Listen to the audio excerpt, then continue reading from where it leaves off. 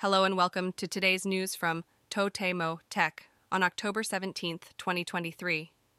In today's news, Sharp has announced the development of a prototype healing fan that generates a pleasant breeze, inspired by the energy-efficient flight of owls. The fan will be showcased at the TotemoTech Japan 2023 event.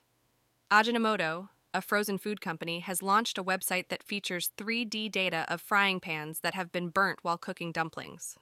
The website allows users to browse through 3,520 frying pans collected from across Japan. In other news, the Van Gogh Museum has discontinued the distribution of Pikachu promotional cards due to suspected reselling by scalpers. The cards were part of a collaboration between the museum and Pokémon. Moving on, QTNet, a telecommunications company, has released a web commercial in collaboration with the popular tokusatsu series Kamen Rider. The commercial features 4 different videos showcasing Kamen Rider 1, Kamen Rider 2 V3, and a cyber attack theme. Next, let's take a look at the desk environments of various employees at Metaps Holdings, an IT company.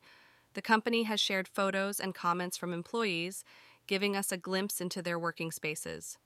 In an effort to enhance their operations, Sagamihara City has announced plans to introduce domestically developed generative AI. The city will collaborate with NEC to conduct joint verification of the AI technology. Lastly, the recent live streaming of press conferences by Johnny's Entertainment has sparked discussions about the role of journalism in the digital age.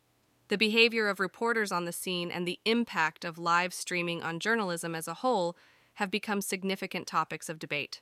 That's all for today's news. Stay tuned for more updates from TotemoTech. Visit JapandailyNews.com for the news, yen exchange rates, and a daily Japanese proverb.